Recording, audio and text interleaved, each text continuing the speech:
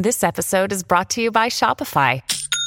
Forget the frustration of picking commerce platforms when you switch your business to Shopify, the global commerce platform that supercharges your selling wherever you sell. With Shopify, you'll harness the same intuitive features, trusted apps, and powerful analytics used by the world's leading brands. Sign up today for your $1 per month trial period at shopify.com/tech, all lowercase. That's shopify.com/tech.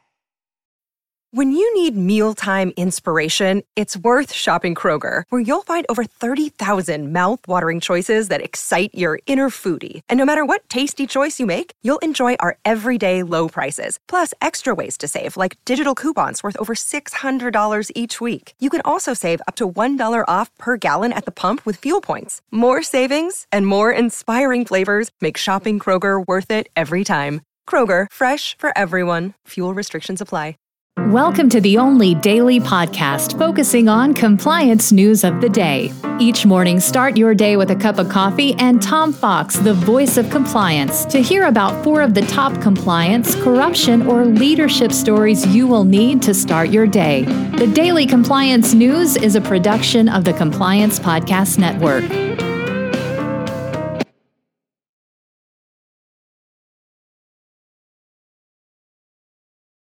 The Daily Compliance News for August 19, 2021, the Productivity Boom Edition. And we begin with that story from the Washington Post, which reports that the U.S. economy could be on the verge of a productivity boom and indeed an entire game changer for the economy, largely as one of the effects of COVID-19, as companies are experiencing a surge in productivity from the work from home, but additional tech solutions that we all had to engage in over the past 18 months. This is really promising for the economic recovery. Worker productivity grew 4.3% in Q1 at the highest rates in years.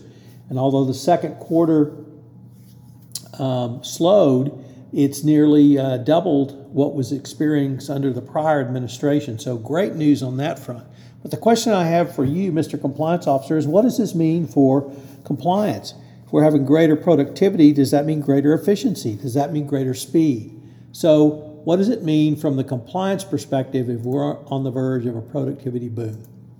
Next up, from Dylan Tokar over at the Wall Street Journal Risk and Compliance Journal, he reports on the oral arguments in the Second Circuit appeal of the Lawrence Hoskins verdict.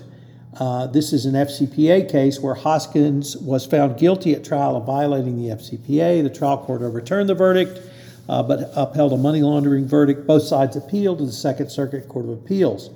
Dylan was really at the top of his game here. This is one of the best histories of the Hoskins case I've read. So if you're interested in this case and the really interesting legal questions it presents, I would urge you to take a look at Dylan Tokar's article on the bribery, or rather the Hoskins case. It's a fascinating legal issue and many important implications for the compliance professional going forward.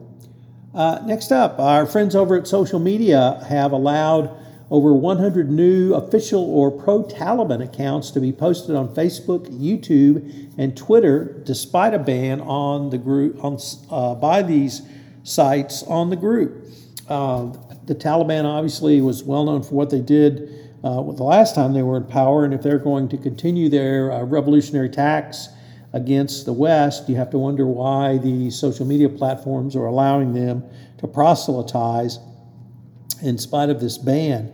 It also speaks really to the social media sophistication of the Taliban, and are they going to be viewed as a legitimate government going forward? So interesting questions posed against Facebook, Twitter, and YouTube.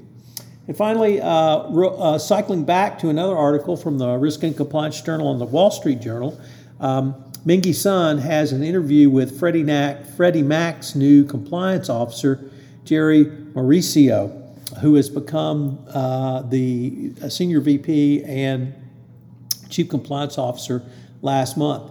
An interesting interview that tells you a little bit more about his background and the risks that he sees at Freddie Mac and how he hopes to move forward. So another great article from our friends at the Risk and Compliance Journal. at the Wall Street Journal. If you don't check that out every day, I would suggest you get on their mailing list because they always have great stuff on that site. The Daily Compliance News is a production of the Compliance Podcast Network and a proud member of C-Suite Radio. Thanks so much for listening. I hope you'll join me again tomorrow.